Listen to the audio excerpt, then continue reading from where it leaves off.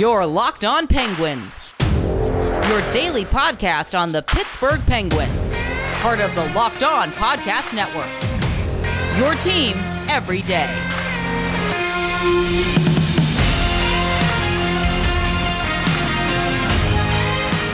Hey everyone, welcome to this Monday afternoon episode of the Locked On Penguins podcast. I'm your host, Hunter Hodes. Follow me on Twitter at Hunter Hodes. Follow the show's Twitter at LO_Penguins. Today's episode is brought to you by Built Bar. You can go to BuiltBar.com and use promo code LOCKED15 and you'll get 15% off your next order. So, been 3 days since I last spoke to you all. What a win it was for the Penguins on Saturday night. I did not catch it most of the game live. It was actually the first night of Passover. For those that did not know, yes, I am Jewish. Yes, this is also the worst holiday in the world. For those that do not know what Passover is, as a Jew, you basically cannot eat bread or anything flour, pasta related, or honestly, I think dairy related for 8 days. So my options are pretty limited because all I do eat is pasta, anything flour, bread, etc., etc. So, this really tests me. But honestly, I can't really ever go the full 8 days just because I'd run out of things to eat.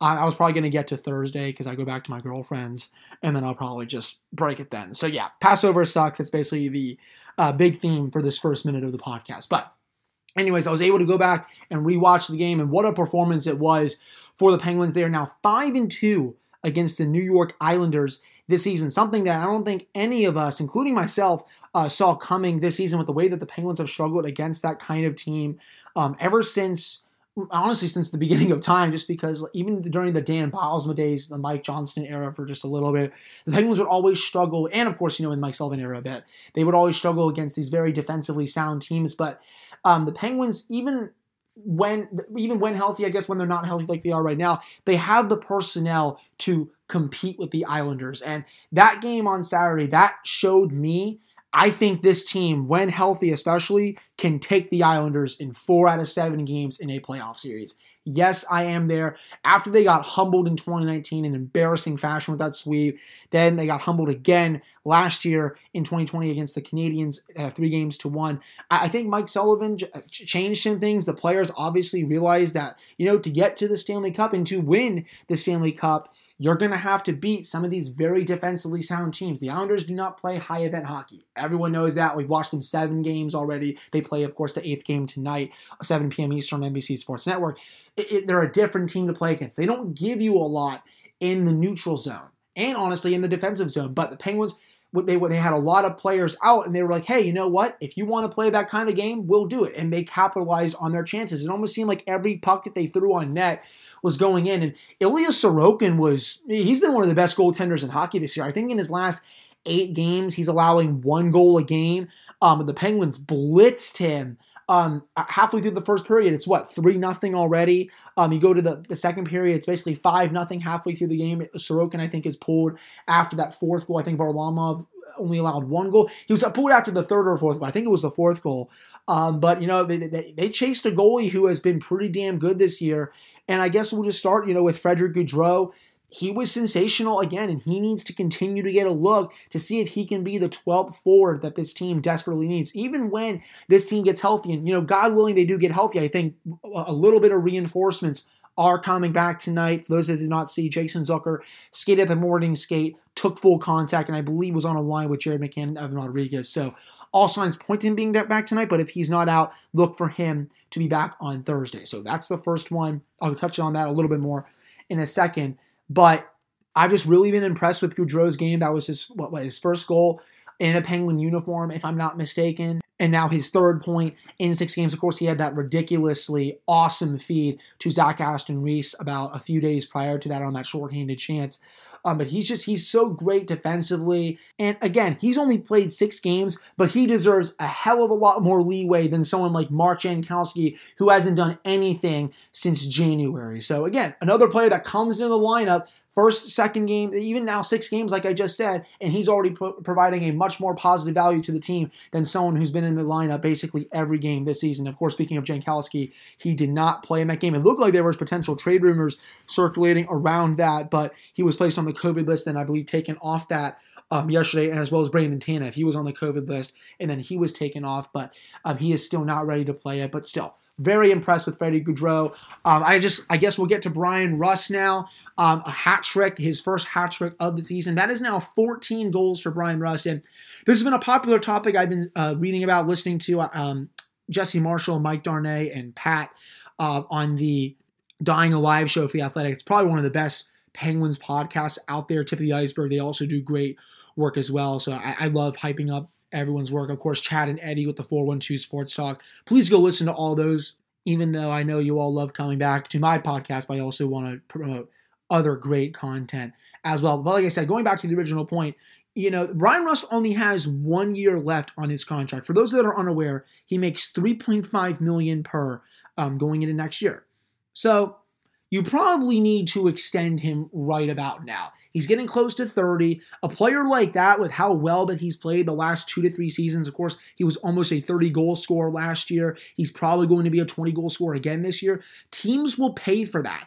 It would not be surprised if Brian Rust makes it to open market, and there's a chance that he does, there will no doubt be a team that goes 6 times 6 for him. 6 years, $36 million. Paying Brian Rust $6 million per year to his age 35 year, 36, because of how great he's been these last couple of years. And yeah, there's risk in giving someone like that a 6-year contract.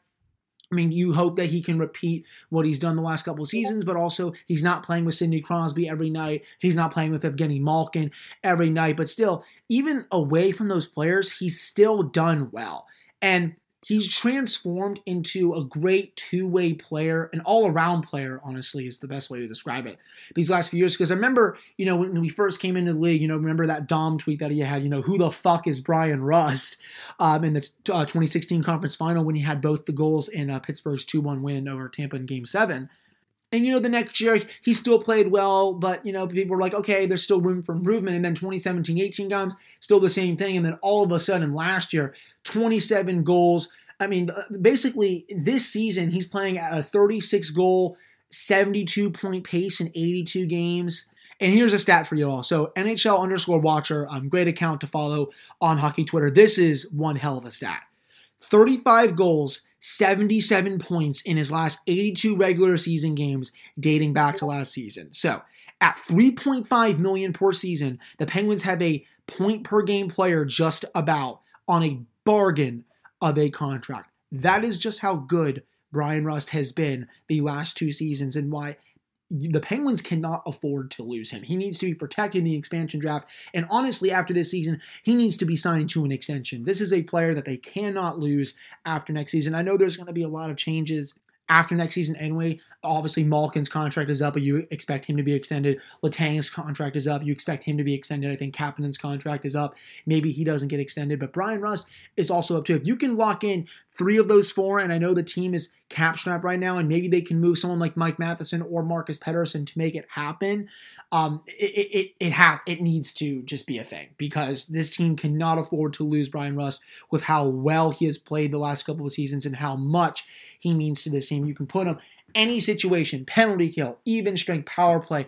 He is one of the most underrated players in the league. And the fact, I know I said it just a couple seconds ago, the fact that he has basically been a point-per-game player over the last 82 games and he's making $3.5 million per, that is a flat-out steal. And I will praise Jim Rutherford for that contract, because that is one of the best contracts league-wide. So kudos to Jim Rutherford for doing that as the Penguins general manager. I know he did a lot of bad stuff, but he did bring the Cups here, and he did sign that awesome Brian Rust extension for $3.5 million per. So I did have to shout him out for that. But, okay, we still have a lot to talk about in regards to this game. But before we do that, it is time to talk about Built Bar Madness. We are getting very close to finding out who is the best Built Bar. Today's matchup is a damn good one. Caramel Brownie versus Coconut Brownie Chunk. I believe that is one of the final 4 matchups. Tomorrow's one, when I do an episode, it'll be Cookies and Cream versus Cookie Dough Chunk, Then Wednesday, Mint Brownie is going to get the winner of Caramel Brownie versus Coconut Brownie Chunk. And then Thursday, April 1st, on April Fool's Day, is the national championship for Built Bar Madness. You can go to BuiltBar.com or bar_built on Twitter to vote. Remember to use the promo code LOCKED15 to get 15% off your next order. That is LOCKED15 to get 15% off your next order at BuiltBar.com, and check back to see who won today's matchup and who will become the best tasting protein bar. All right, welcome back to this episode of the Locked On Penguins podcast. I'm your host, Hunter Hodes. Remember to follow me on Twitter at Hunter Hodes. Follow the show's Twitter at LO_Penguins. So, already touched on Freddie Gaudreau's awesome game. Already touched on Bryan Rust. Let's get to the captain. There can never be too much of Sidney Crosby talk. He gets another point. I believe he's now number 6 league-wide in scoring, almost back to where he belongs at number 1. I'm just kidding. He ain't catching number 1, who, of course, is Connor McDavid. And to put that in perspective for everyone, Connor McDavid has 62 points in 30-something games. So he's been awesome. Draisaitl's at 53, Kane's at 48, Mitch Marner 42, Scheifele, Huberdeau 40, and then there's a 4-way tie with Rantanen and Matthews, Crosby, and Mark Stone. So if Sid gets a few points tonight, he can be 4th overall in league scoring. He'll be a couple points potentially behind Marner. Then there's Kane and Draisaitl. Then, of course, McDavid. No one's going to touch McDavid. McDavid's probably going to win the Hart this year. If he does not win the Hart Trophy, just disband that overall. But like I said, going back to Sidney Crosby, he has really put the Penguins on his back ever since these injuries or this wave of injuries really started. In his last 5 games alone, Crosby has 10 points. If you go back even further, he had a couple goose eggs before that, but before those 2 games where he did not have any points, he had points in 6 of his last 7 games. So he has been on a real heater for these last 12 to 13 games. And he's almost scoring every game now. His goals in 3 of his last 4 games. Before that, goals in 4 of his last 5 after a few goose eggs against the Devils and the Bruins. So it has been a hell of a season for Sidney Crosby, and just watching his defensive work on the ice too. He's just been diving for so many more pucks, just back checking like crazy. I really hope that people start to give him more Selke Trophy love. He's finished, I think, top 5 a couple times for the Selke. Well, excuse me, he finished top 5 once for the Selke. That was 2019 when he got 4th. He's finished 9th overall in the Selke before 7th. Hopefully this is the year that we do see Sidney Crosby get to be a Selke finalist. I think that would be the first time throughout his career that he has been nominated for the Selke. It would probably be him, Sean Couturier, and Patrice Bergeron is my guess right now. Honestly, if I had a vote on the PHWA, those would be my 3, at least, just because of how great Couturier has been as well. And Bergeron's obviously one of the best defensive centers in the league as well. But watch what Sidney Crosby does on a nightly basis defensively. Like I said, his back checking is so great. Even his penalty killing, and everyone that watches the Penguins knows Sidney Crosby does not kill penalties very often. He can do them, and he's pretty decent at it, but for obvious reasons, they want to not play him out there so they can have him rested for the power play and 5v5. But when called upon these last 5 to 6 games, ever since Brandon Tanev and Teddy Blueger have been out, he's been excellent as a penalty killer. In fact, in the last 5 games that Brandon Tanev has been out, the Penguins have won 4 of the last 5. The penalty kill is 17 for 17. So a huge turnaround for the penalty killers, and who would have thought that it would come as Teddy Blueger and Brandon Tanev go out, who, of course, are their 2 best penalty killers, and then Sidney Crosby comes in and starts killing penalties with a lot more regularity. And I'll say it again for those that have not heard me say this take before. Penalty killing is not some defined skill in quotation marks. Any player can do it. A bad player can do it. Mark Jankowski can go out there and do it. He's like that coach's defensive player who he can do that, but nothing else. You can have Sidney Crosby do it, who is a top 5 player league-wide. You can have Jake Guentzel do it, who is one of the 5 best pure goal scorers in hockey. You can have Brandon Tanev do it, who's one of the fastest players on the team. Teddy Blueger, a very defensively responsible player who can also chip in offenses and having one of his best offensive seasons for his career thus far before he got hurt. You can put Zach Aston-Reese out there, obviously. His defensive metrics are through the roof, but he also is contributing a lot at even strength this year, as he already has, 7 goals, 8 goals on the season, something like that. So it's not some predefined skill for a certain kind of player.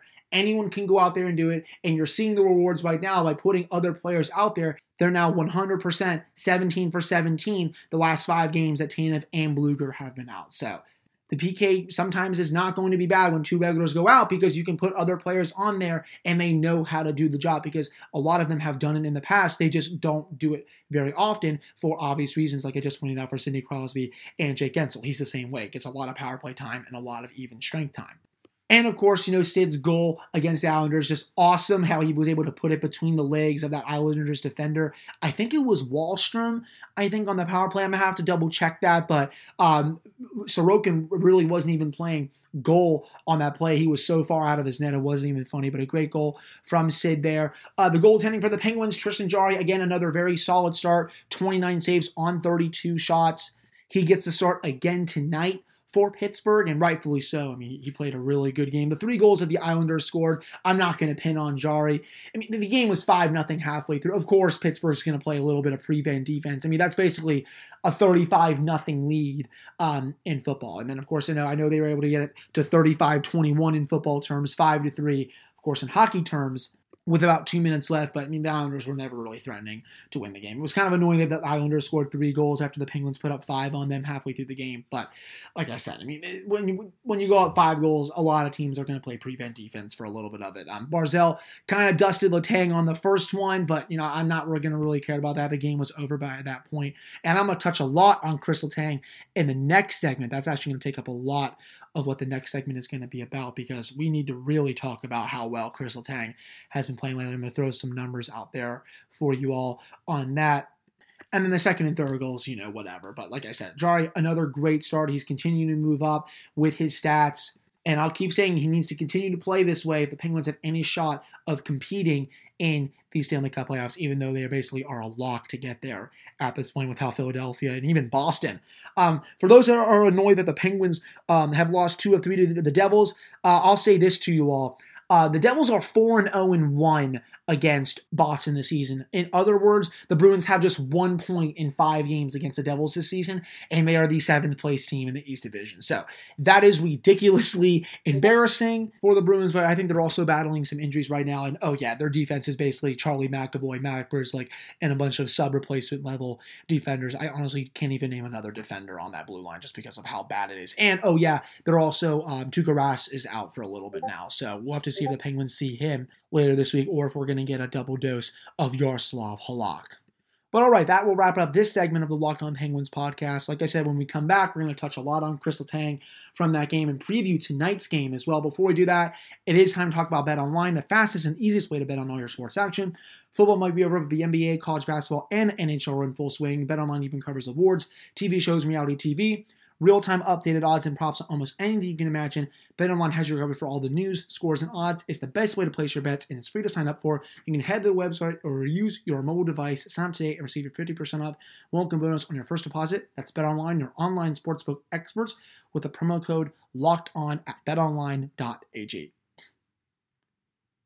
All right, welcome back to this episode of the Locked On Penguins podcast. I'm your host, Hunter Hodes. Remember to follow me on Twitter at Hunter Hodes. Follow the show's Twitter at LO_Penguins. So let's get to some Chris Letang talk.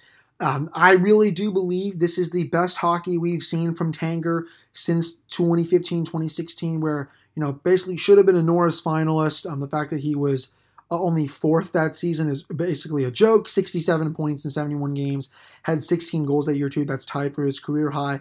So far this season, 27 points in 34 games, almost a point per game pace. And in his last 5 games, 5 points in those last 5 games. So like I said, averaging a point per game almost this entire season. If you go look at some of the underlying numbers, his even strength offense, plus 0.03 expected goals per 60, plus 1% for his even strength offense. There's a lot of red towards the circles. Even if you look at his defensive impact, it's around plus 0.15. Usually want to be in the minus, but he's taken away a lot of the prime scoring chances. So he's given up a little bit in front of the net on even strength defense, but he has just been a rock for the Penguins this year. And, I know other people have said it, and I agree. I know this team will go as far as Chris Letang takes them. I know Sidney Crosby and Evgeny Malkin are the 2 big guns for this team. And, I should say the same thing. They go as far as those 2 take them as well. But it really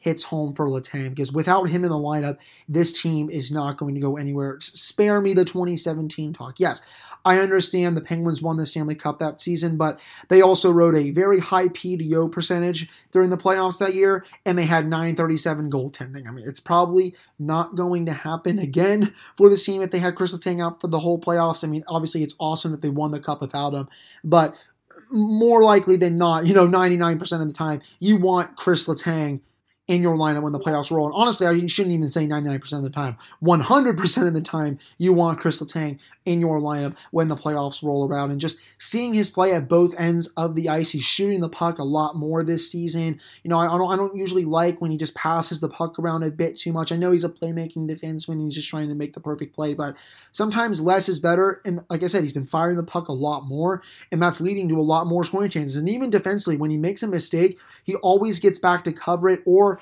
his defensive partner in Brian Dumoulin is right there as well. Ever since Brian Dumoulin has come back, Chris Letang's game has gotten even better. I think with Dumoulin in the lineup this season, the Penguins are 14-4-2. Do not sugarcoat that. Yes, I understand this segment is meant to say that Chris Letang is enjoying a very spectacular season, but Dumoulin being next to him is so crucial in so many ways. And the biggest one is that he lets Letang be himself.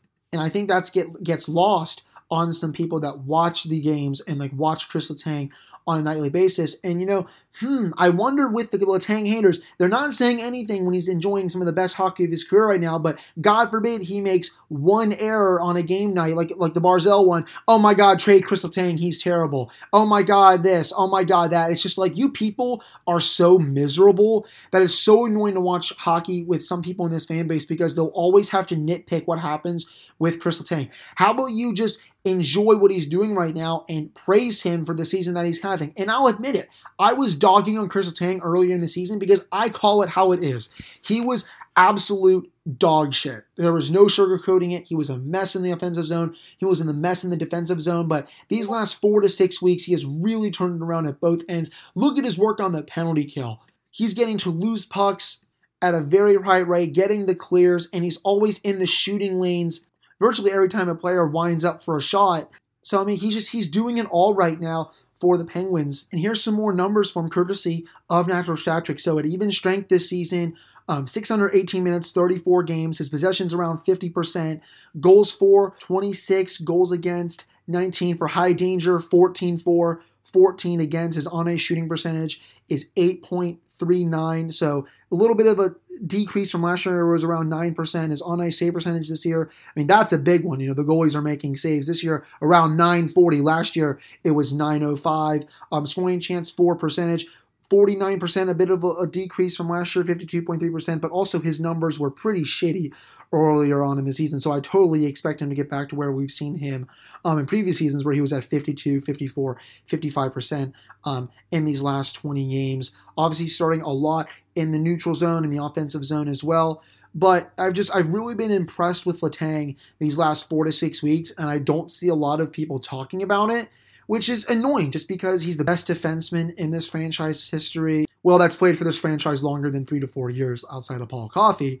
And he does so many things on a nightly basis that people just don't care to talk about because they have an agenda against Chris Letang. But he is leading their defensive corps right now. I know Brian Dumoulin is playing well. As well, John Marino continues to play better next to Marcus Pettersson. Mike Matheson is total chaos.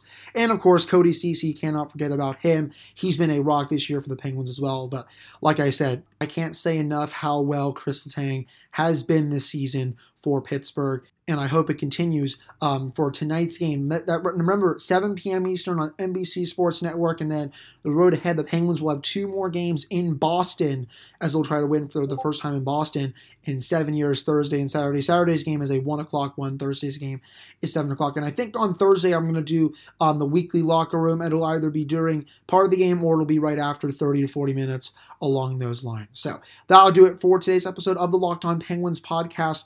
I'll have the recap episode for you all for Monday night's game on Tuesday, and I will talk to you all then. Hope you all have a great rest of your night, and we'll see if the team can get another win tonight against the Islanders.